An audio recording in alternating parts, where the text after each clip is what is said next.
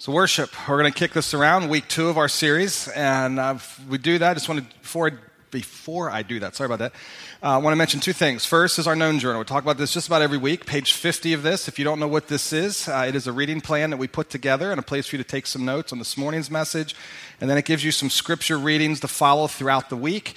If you're not a big journaler, that's cool. We also have it in a pamphlet format out there if you want to grab that this morning. That'd be great. Second thing I want to mention is just something that God laid in my heart this morning as I was praying, early this morning, as I was praying to get ready for this morning. He laid a story, reminded me of something that happened this few weeks ago, actually, that just really kind of illustrates what my heart is for this morning. I was walking into early morning. I mean, it was early morning before all the high school kids got to the high school. I'm going to the high school to meet with some community leaders. And it's a kind of a networking event and really connecting with other community leaders and asking, okay, what can we do to make a difference in our community if we pull all of our resources together as churches and business leaders and nonprofits? What can we really do to make a difference? And so when I approach these events, my prayer is often this. I just say a simple prayer as I'm driving to the location. I say, God, I don't know who I'm going to sit next to today. These are all people of influence in our community. Sit me next to the person that you want me next to make the biggest impact in this community. So as I'm walking into the school and I'm approaching the room where we're meeting, I begin to hear an answer, and I think, there's a particular individual that I've kind of wanted to engage and connect with here in our community, and I open the door up and I look, and there he sits, and there's an empty seat right next to him. I'm like, yes. So I scan the room quick as I'm getting ready to walk this way. It's a huge circle, and I look over, and the opposite end of the room is someone from this church.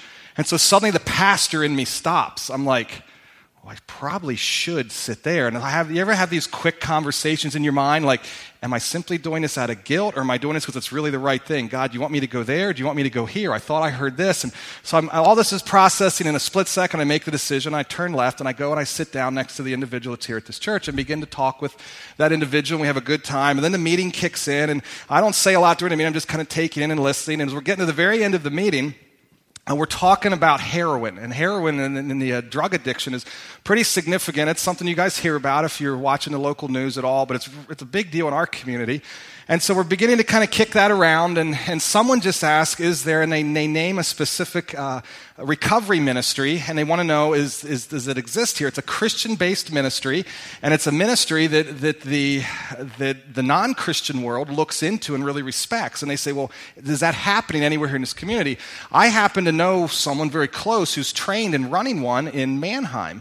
And so I put my hand up and I say, well, I know there's none specifically here, but I know what it takes to bring one here. So I'm talking all this out, and so the meeting ends, and sitting right beside me, this person wasn't really connected with a lot, turns to me and says, so and then we begin this whole discussion about this ministry. Here she's a pastor from another church in the area, and lo and behold, here we are a few weeks later now with this whole plan together to bring this ministry to this area, our church and their church partnering together. And I think that is awesome how God works. Never would have expected that happen. If that individual had not been sitting there, I would have never been in that position to allow God to work in that way. Now, I share all that, not to talk about, there's a lot more coming about that ministry and what we're going to be doing as a church in that area. But I share all of that to say, here is my prayer this morning. Sometimes God surprises us.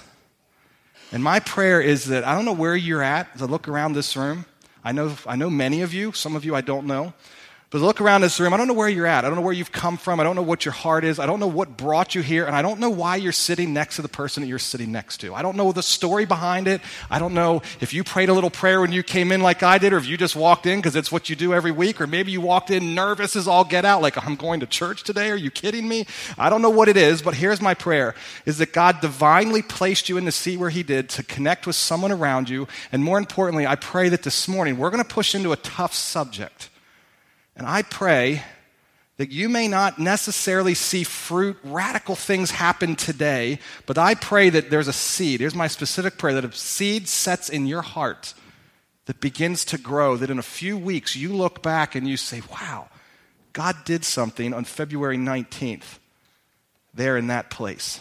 That's my prayer. That's what I've been praying all week. Now, to get us there, here's what I want to talk about. We have this whole thing called real life, worship in real life. So we're talking about this issue of worship. Let me throw this question out for you to get us moving. As you hear this word worship, as you look at it or see it, what emotion do you associate with the word worship? Not behavior, not activity, not things that we do or places that we go. What feeling do you associate? Maybe you're brand new to church and you've never even, I don't know, Adam, I'm not even sure what worship is. What if you maybe kind of take a stab in the dark? What feeling would you put with it? What I have learned is I've thought about this and I've asked others. You're not all here, but I'm going to take a stab that 70% of you at least, the large majority of you, have an emotion, an affection that is somewhat positive. Happy, joy, peace. You may have a celebration, praise, gratitude, something that's somewhat on the upside, rosy, sunny, bright feelings. Now, last week, okay, let's pause that, hold that there, and that's fine. Some of us are in those places. Now, last week, we gave this definition of worship. Worship, true worship, is giving God all of me in response to all of him. So I want to pause right there. So if worship is giving all of me, what I've learned, I haven't had to live all 40 of my years to learn this. I mean, I learned this, you usually learn this pretty quick in life, that those positive emotions are only part of life, are they not? Some of you are here this morning and you are sitting in a really good place. Your hearts are overwhelming with joy and peace and all those positive things that we said. You're like, yeah, that's me. I'm good. Others of you, though, maybe on the other end of the spectrum. And you're like, man, you know what, Adam? If that's what worship is, I don't know I'm dark. I'm hurting. I'm lonely. I'm depressed. I'm angry. God, I'm not even sure what I am. I just know there's something inside of me that is not right and is not good. So if worship is bringing all of us to the table, not just a part of us, and all of us is both the upside and the downside of life, what do we do with this? Can worship be worship in those dark, painful, lonely, depressed positions? Can we worship in that position? Now, I think most of you intuitively know the answer. Right? Most of you, I can see some of you going, yeah, you can do that. And here's why I think most of us know this. I think most of us know worship is to give worth or value, to bow to. We heard that in a little video. It's to ascribe beauty. And I think most of you, think about this. Think of the stories that you've heard of Christians that have inspired you. Okay, can you all think of a Christian story that's inspired you? Whether it's someone in your inner circle of life, whether it's someone that maybe you saw a cute little video on Facebook, maybe it's something you saw on YouTube, or maybe it's a story you read, or a movie you saw, or maybe it's something you read in history, or you even read in your Bible, and it's that's a Christian who's inspired me to stand up and give God my all. Can you think of someone like that? Now think about that story. And here's what I've learned. I think probably there isn't a single one of you thinking of a story that goes like this. Mr. Perfect grew up in his perfect family, went off to his perfect school and met Mrs. Perfect and got married and had their perfect children and bought their perfect house as he went to his perfect job. As he came home from his perfect job, Mrs. Perfect had the perfect meal cooked for the family all to gather, or the perfect family to gather around and eat the perfect meal, to have the perfect night together, to go to their perfect beds, only to get up and do it all over again the next morning. Do any of your stories sound anything even close to that? They don't, right? The stories that inspired you to stand up and say God is worth it, do they generally not involve some type of loss? Deep pain, grief, the loss of a small child, the loss of a grown child, the loss of a mom way too early in life, the loss of a dad, the abuse that's been endured, the whatever it might be. Don't our stories inspire us to stand up and say, yes, I can live for my God. I can do that. That brings this something out of us that says God is worth it. Don't those stories generally involve some type of grief and pain and hardship, right? Now the question is, how do we do it in our own lives? How do we live in a way that others look into us and say, yeah? Or how do we walk in a way that we truly worship God when the rug is pulled out from underneath us and we land flat on our face, not because we chose to, but because life just really, quite frankly, stinks and it hurts? What do we do in those moments? Now I'm going to suggest that what worship is really all about, real worship, takes place in real life. And there's a character in our Bible. His name is Job. If you want to turn with me and look at his story, his story, the book in the Bible is actually named after him, Job chapter 1. Now, if any of you are new to the Bible, when I was new to the Bible, I'd look at this, and you know how I pronounce this? What's this look like? Who would know this is Job, right? So anyway, if you're new to the Bible, that's okay. If you look at that and think, that doesn't say Job. It's Job chapter 1, page 425. It's early on in your Bible, actually somewhat towards the middle, I guess. Job chapter 1. And we're going to talk about, very candidly, how real worship takes place in very real and hard life. Now, I want to lay the groundwork for us. I'm not going to read it. If you're in that reading plan, you're going to read more of this story this week. So I just want to briefly touch on it, set the stage, and then dive into it. So Job, it says in the early part, you're going to read the story, he was the wealthiest dude in town. No one had more money than him. No one's business was more successful. No one's family was more. He just had this phenomenal family, this phenomenal business, and all this money. Not only that, but it also says in chapter 1 that he was blameless, had integrity, and he was very righteous. So you get this picture that takes place in Job chapter 1 of Satan, who is called an accuser. You don't see it there, but other places in the scripture, comes before God in heaven. There's this kind of discourse that takes place. And God's talking about this magnificent man named Job. And Satan's like, no, God, no, you don't get it. He's only righteous. He's only good. He only worships you because of the gifts that you give him. In other words, he's not living for the giver, he's living for the gifts. And he wants all that stuff. And he thinks to get that stuff, he has to obey you. So God, really, quite frankly, I don't buy it. So God steps back and says, test me. Just don't harm the man. So Satan says, okay. Now, Satan is called, he's an accuser. It says in the scriptures that he's here to steal, kill, and destroy. So he steps in and he destroys Job's life. And now what happens, I'm going to put it in a modern day world, but 4 messengers show up with bad news. Bang, bang, bang, bang. It literally says when the one finished, the next one showed up. So I'll view it like this. It's kind of like a text message. I hear messenger, I think in modern day terms, I got a text message. So the first text message comes in, his phone buzzes, he opens it up, and there he sees a message that, hey, Job, all of your livestock and all of those who've taken care of the livestock, there's these raiders that have come in, these pirates, and they've wiped it all out. All the cattle and all the men, it is gone, it is over. So he's reading this, and imagine the grief. Now that's your business, that's your livelihood, that's what you depend on. And as soon as that finishes, the phone rings, the next message shows up. Hey Job, guess what? All of the sheep and all of the shepherd, there was a great lightning storm and this huge fire broke out, and all of your sheep are gone, and so are the shepherds. So Job's like, oh man, okay, so first business venture's gone, second business venture's gone, my livelihood, the things I depend on are being wiped out. Next message pops in right away, and he says, okay, Job, I hate to tell you this, but some raiders came in and they took out all your camels and all your servants are gone. So Job's like, man, I have like nothing left. I mean, my whole business is gone. All my money is gone. Everything I've depended on for life is over. Just like that, the next message comes in and he reads it, and this one probably hits the hardest. It says there was a tornado, or you think maybe a hurricane or a strong wind. This huge storm comes in and wiped your house out. And inside your home was what? Your children. Gone. Now, boom, boom, boom, boom. History. Satan takes it all out. Look with me at Job's response. Job chapter 1, verse 20. Now, some of you are familiar with this story. Some of you know this verse well. A very famous worship song kind of spilled out of this chapter. Job chapter 1, verse 20. It says, Job stood up. So he gets all this message. Job stood up and tore his robe in grief. I want to pause right here, because what we're going to read in the rest of this message is going to sound kind of, you're going to think, Adam, is this real life? Do not miss this. Job's emotion, Job's response, he grieved. Those of you who are Christ followers, can I just speak very candidly? Sometimes we in the church don't know how to lament. We don't know how to cry. Sometimes we think that following Jesus means it's all going to be hunky-dory and I just need to push through and gut it out.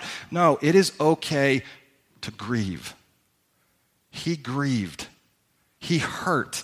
He had significant and radical loss.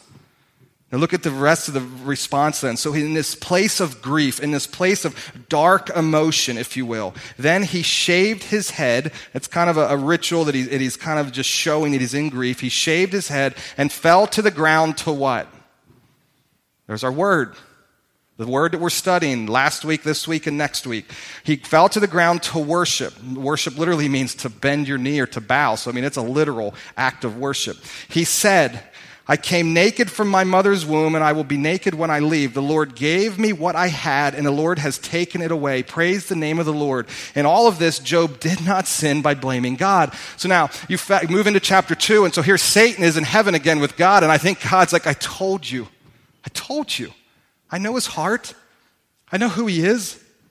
He's truly a righteous man. He's not living for the stuff. He's living for me. And then Satan, the accuser again, says, no, God, no way. He is living for you because he still has his own health, something we all cherish, right? We want health.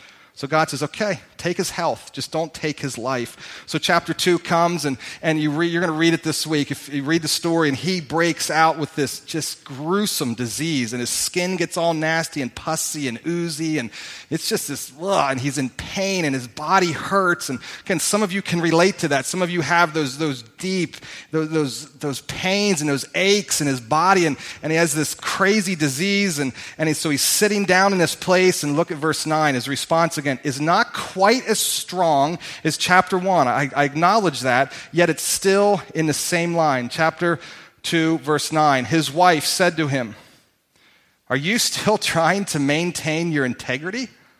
Curse God and die. But Job replied, you talk like a foolish woman.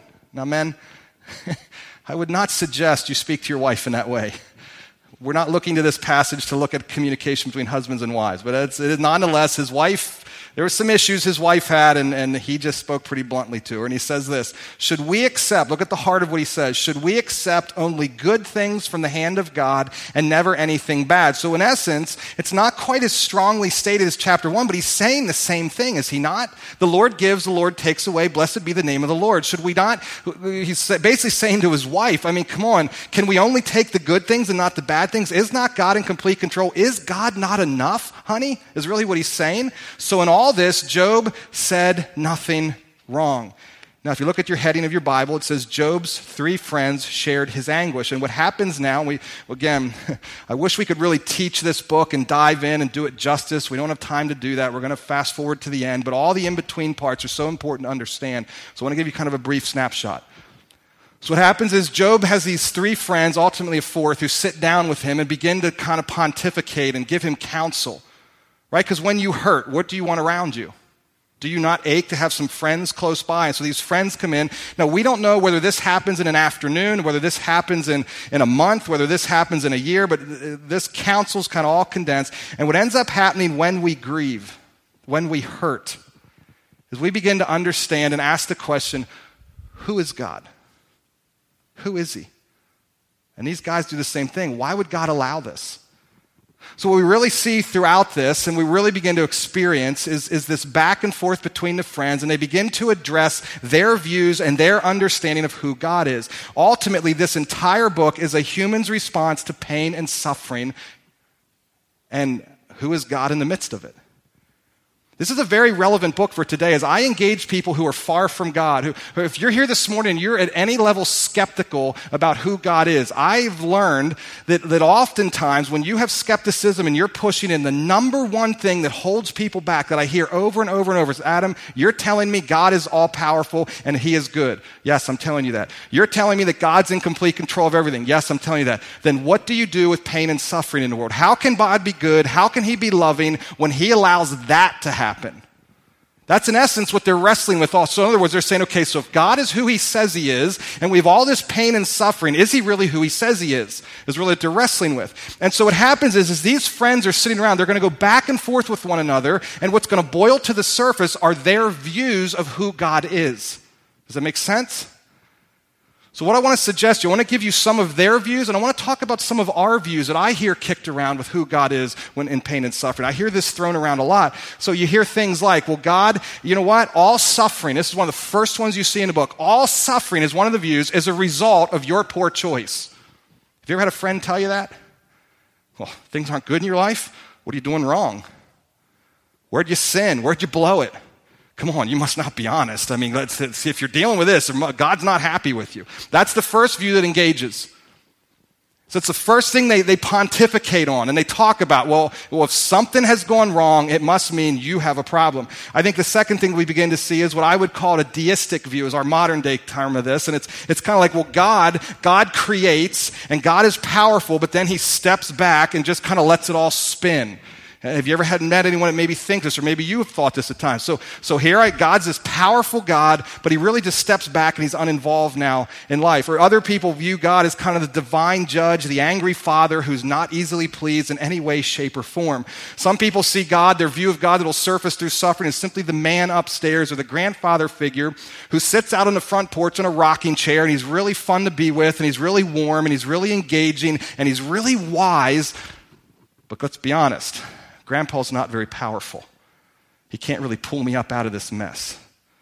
Others begin to view God as love only, as if all he is love, as if he's not holy, righteous, just, jealous, and all. He's love only. And then we have this idea that not only is he love only, but love is defined as love is making me happy now. So if you love me, you're going to make my life good. So God is this beautiful love, and all people think about is he is love. Others see God, this image that begins to surface, this grand satire play where it's like you're on a yo-yo and God's just playing with you and batting you around. Some people see him as 100% holy.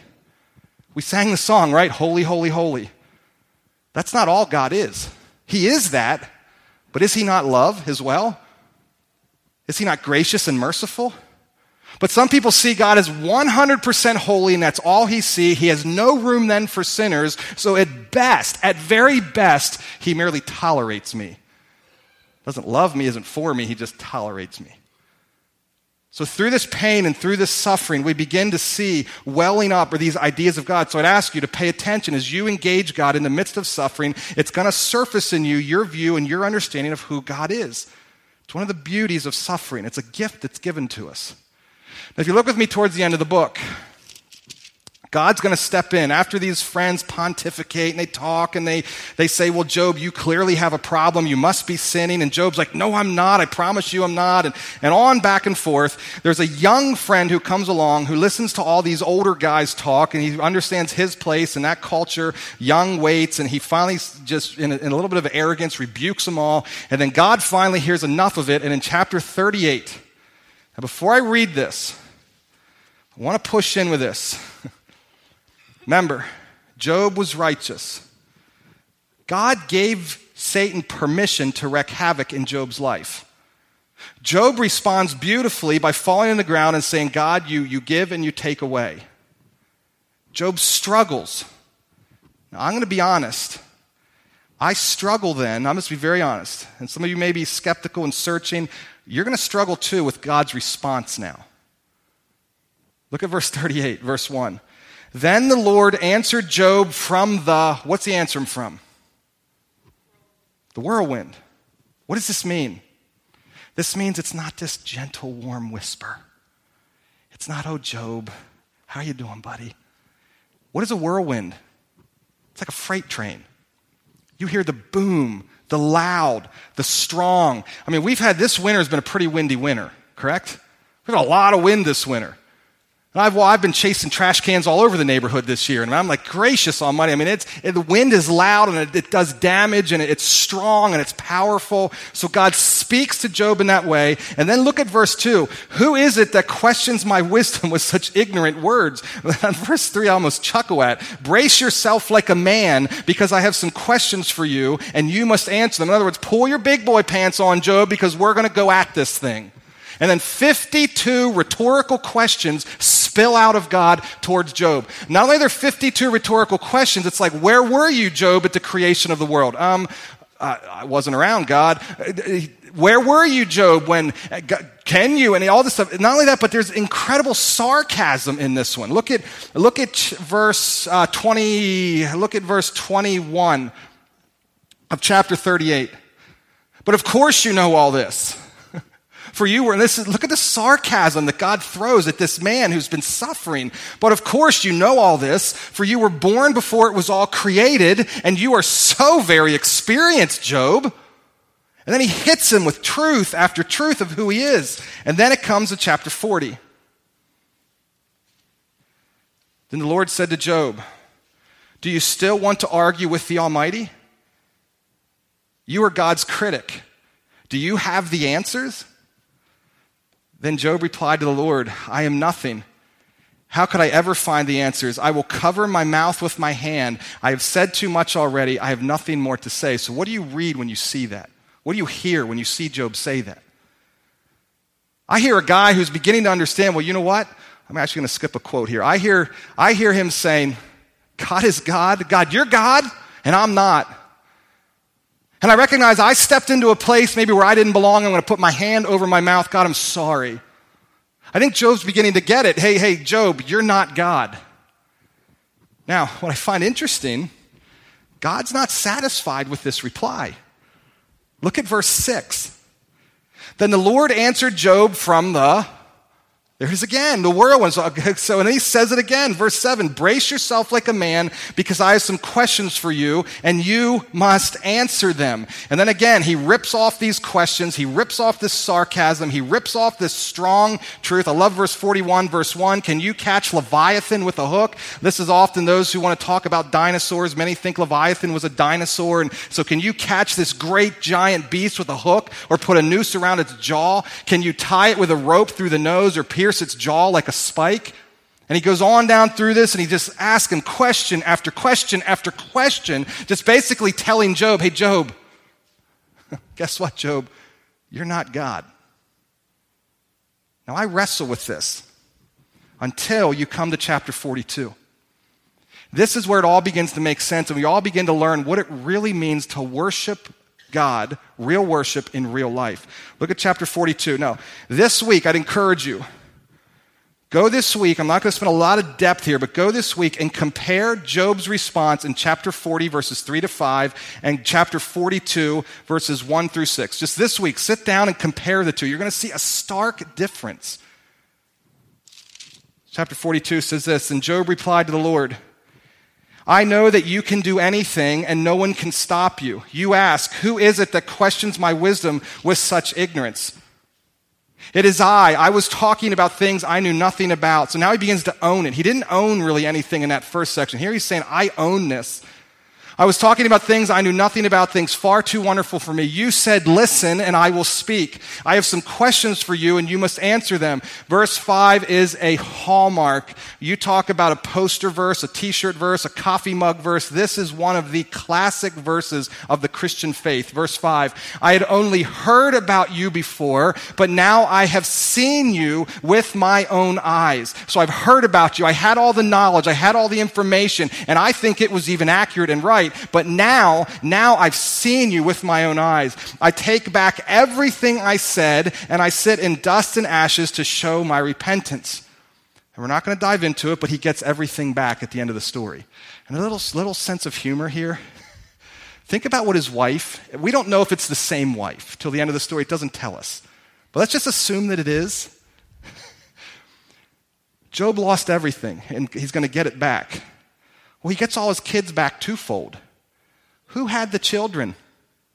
The wife who told Job to curse God and die. I don't know, just sense of humor there. I wonder. I've been around child rearing. It's painful. It's hard. Anyway, so this verse 40, verse 5. I knew about you, now I see you. I knew about you, now I see you. Powerful, powerful verse. I think this verse defines Christianity.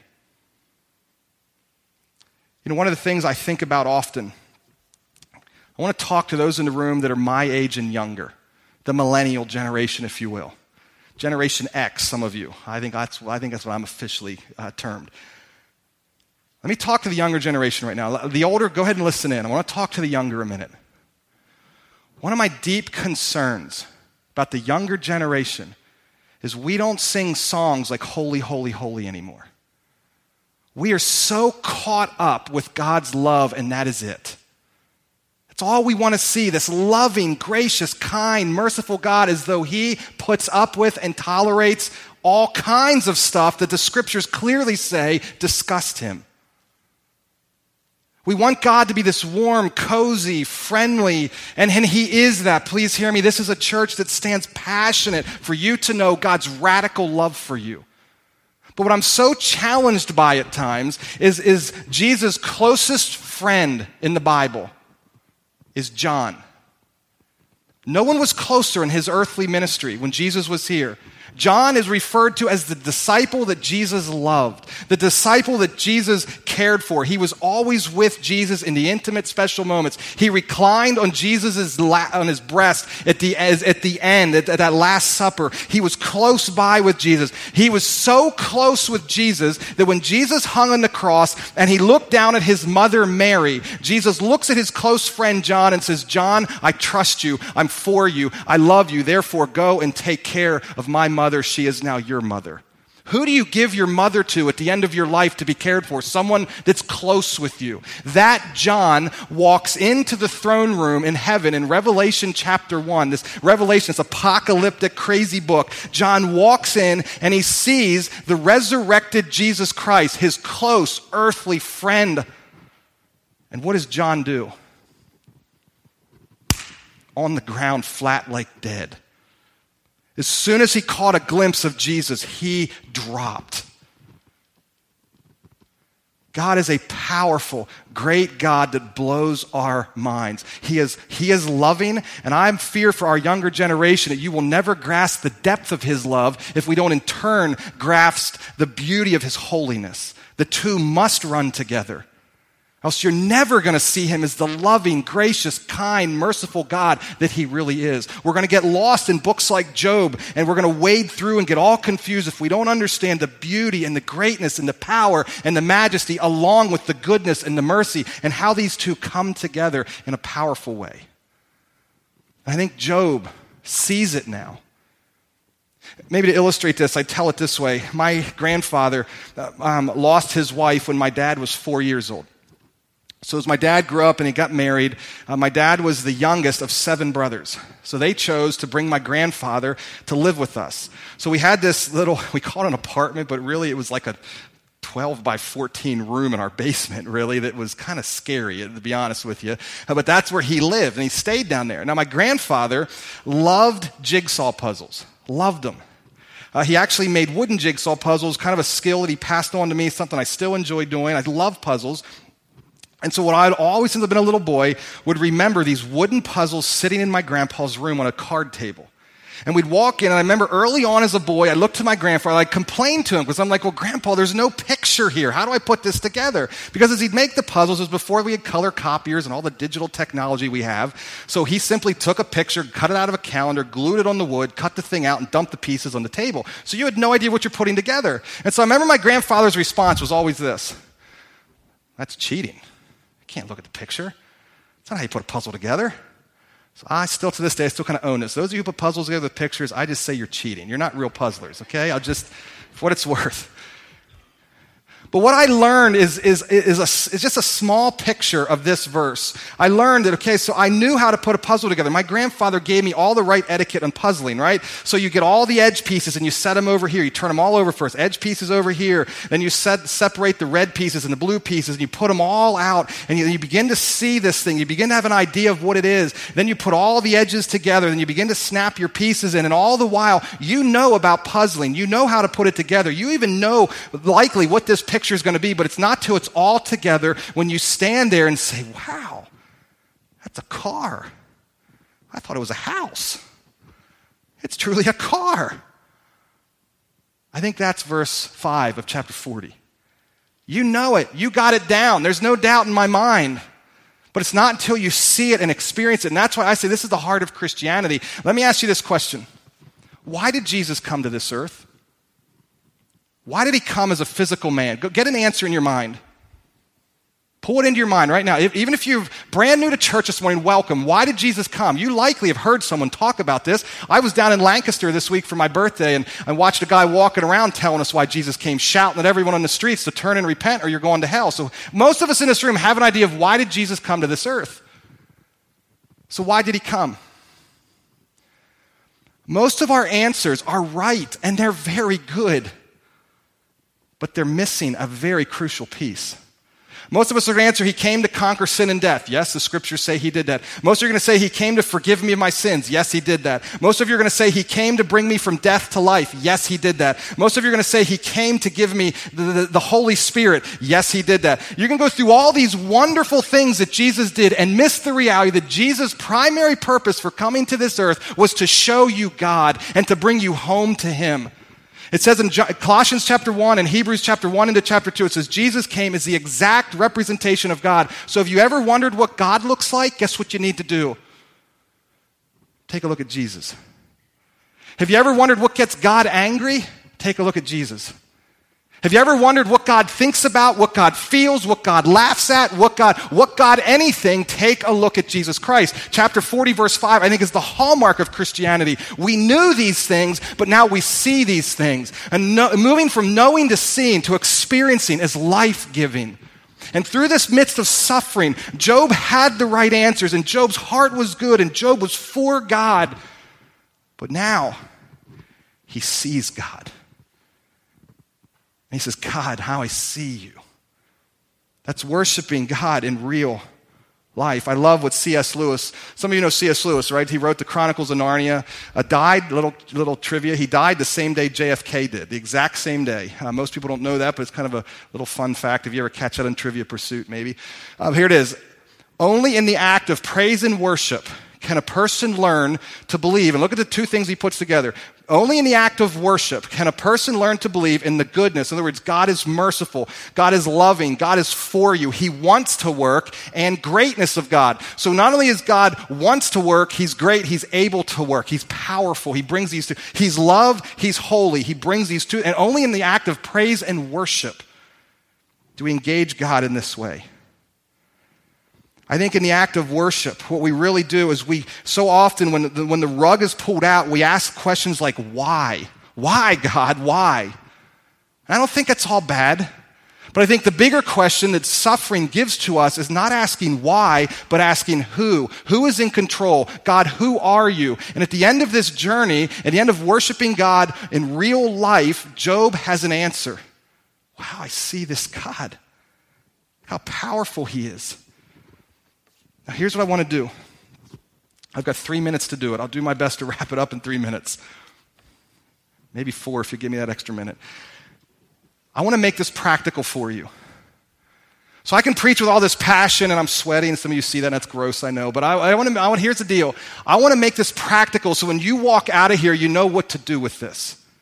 So when the rug is pulled out, and how do I worship God in real life? How do I do this, Adam? Well, here, turn with me to Job chapter 1. I want to show you the first thing that we can't miss when we talk about this story. Job chapter 1. Look at verse 4.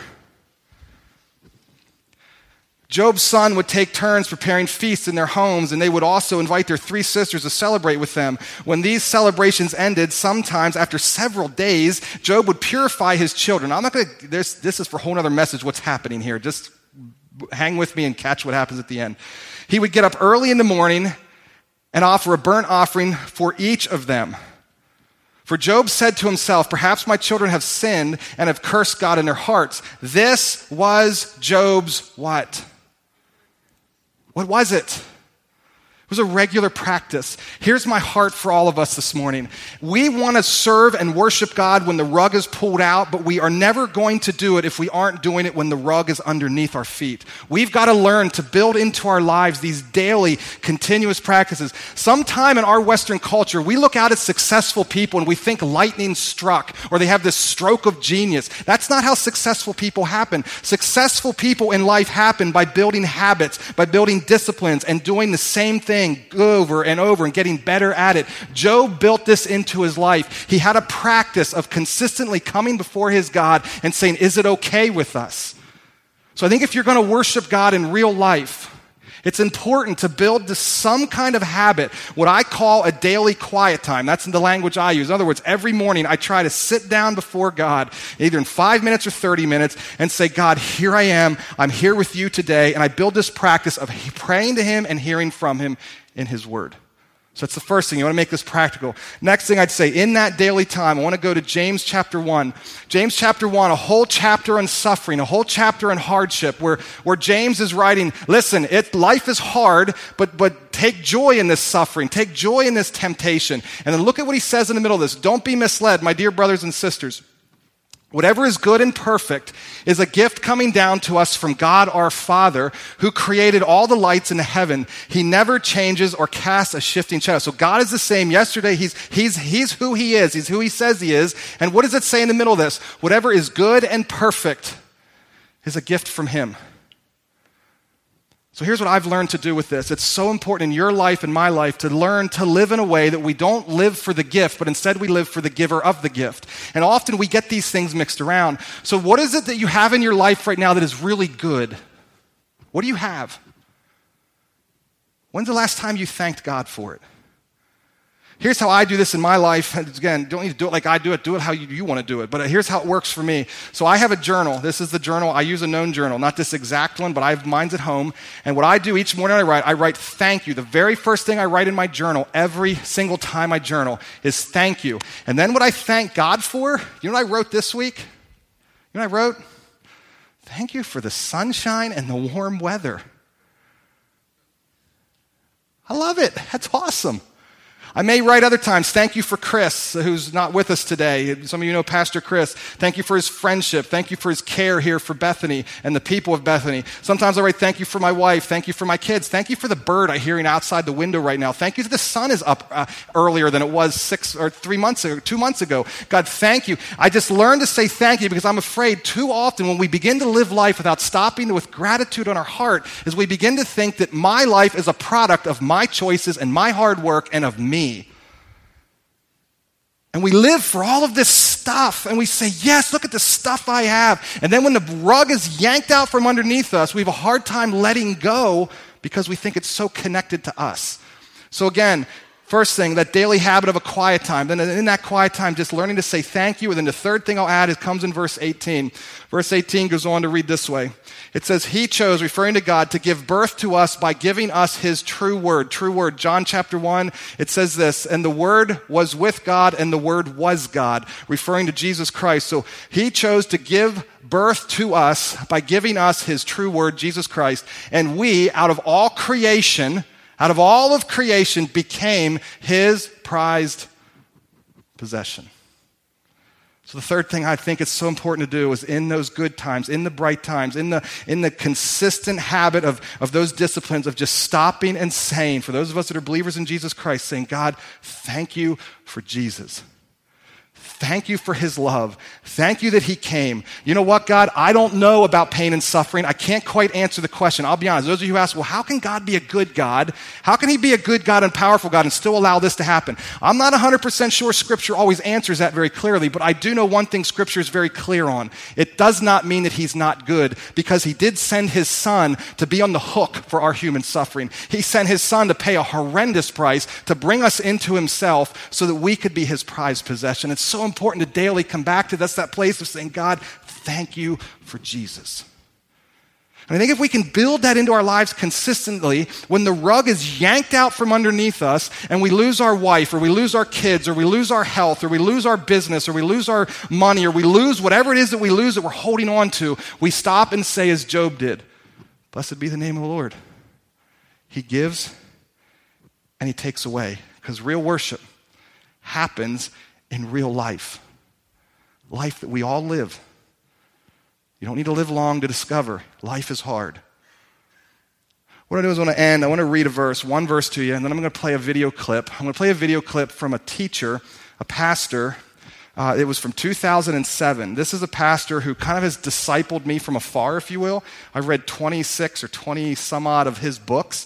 Don't always agree with everything he says, but he has deeply impacted how I think and process through the scriptures and who God is. This video clip came in 2007. It is his most downloaded sermon on the internet. This is just a clip of it. It's 2 minutes of it.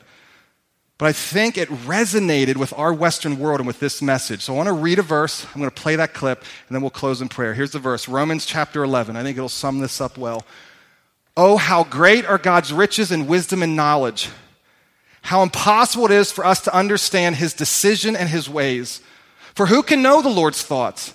Who knows enough to give him advice? And who has given him so much that he needs to pay it back? For everything comes from him and exists by his power and is intended for his glory. All glory to him forever. Amen. Romans chapter 11. I don't know what you feel about the prosperity gospel, the health, wealth, and prosperity gospel, but I'll tell you what I feel about it. Hatred.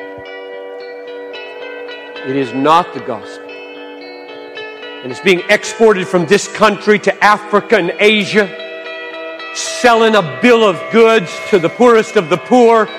Believe this message: your pigs won't die, your wife won't have miscarriages, and you have rings on your fingers and coats on your back. That's coming out of America. The people that ought to be giving our money and our time and our lives, instead selling them a bunch of crap called gospel. And here's the reason it is so horrible. When was the last time that any American, African, Asian ever said, Jesus is all satisfying because you drove a BMW? Never. They'll say, Jesus give you that? Yeah, well, I'll take Jesus. That's idolatry. That's not the gospel. That's elevating gifts above giver.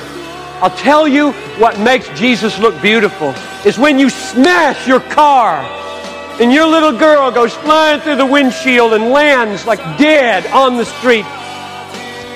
And you say, through the deepest possible pain, God is enough. God is enough. He is good. He will take care of us. He will satisfy us. He will get us through this. He is our treasure. Whom have I in heaven but you? And on earth there's nothing that I desire besides you. My flesh and my heart, my little girl may fail, but you are the strength of my heart and my portion forever. That makes God look glorious. As God, not as giver of cars or safety or health.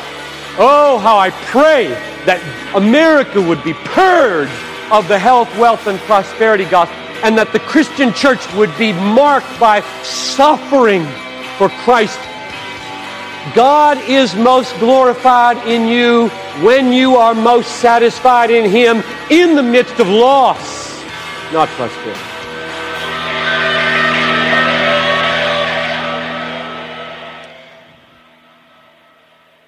God, thank you for Jesus. God, as I think about pain and suffering, I don't know the answers, why it's allowed. But God, the one thing I know is you care for us. You put Jesus on the hook for human misery and pain and suffering. You sent your own Son to this earth to die a horrible death, separated from you, to bring us to you, to show us you, to show us your heart of compassion and mercy and holiness and justice and righteousness. God, may we see you fully. May we not just hear about you, but may we see you. God, I pray that everyone in here, I pray that a seed was just planted in a heart this morning. Everyone in here, I pray that that seed is given room to grow. And God, I pray that the roots grow deep down into a place of soul satisfaction in you and you alone. Help us to be people that don't live for the gifts, but live for you, that find you to be enough. Are you enough for us, God? I pray that you would echo that in our hearts and our minds. Could I specifically pray for those in this room right now that walked in here skeptical, searching, far from you, not sure they even wanted to be here this morning? God, I no doubt when they begin to wrestle with and ask the harder questions of life and look at pain and suffering, it causes them fits and troubles and causes them to scratch their head. And God, but I pray that now they would see a God who suffered. They would see a God who came and died for them, a God who said, I love you too much to leave you in that position. I want to bring you home to me, to see me. Not just to know about me, not just to have the facts on a page, but to see me. Because when you see me, you're going to have life and have it to the full. So God, may we see you. May we repent of our sin. May we turn from that. May we grab hold of Jesus Christ and trust him with all of our life. And anyone in here that's never done that, God, I pray that they would do that right now, that they would hear you speaking to them. And God, for those that are walking with you, those that are children, your children, because of their faith in Jesus, God, I pray that we would know the security that we have in your love. We would know the security that we have in your goodness and your greatness and your holiness and your jealousy. And we would rest in that. And we would build into our lives the consistent disciplines of engaging you and talking with you and wrestling with you and meeting you face to face. Because all of us, it's promised, the rug is going to get pulled out sooner or later. And we're going to hurt, and we're going to grieve, and real life is going to hit us in the face. And God, how we want to be people that, like Job did, are able to fall on our face and grieve and hurt and ache with the deepest of pain, but say, you're enough. Naked I came into this world, naked I'll return. God, blessed be the name of the Lord. You are enough. Thank you for conquering sin and death. Thank you for offering forgiveness. Thank you for bringing us new life so we can see you face to face. We love you. God, and right now, just meet people. Meet people where they're at. In their hurt and their pain, meet them where they're at. And bring them to see your beauty and your grace. It's in Jesus' name we pray. Amen.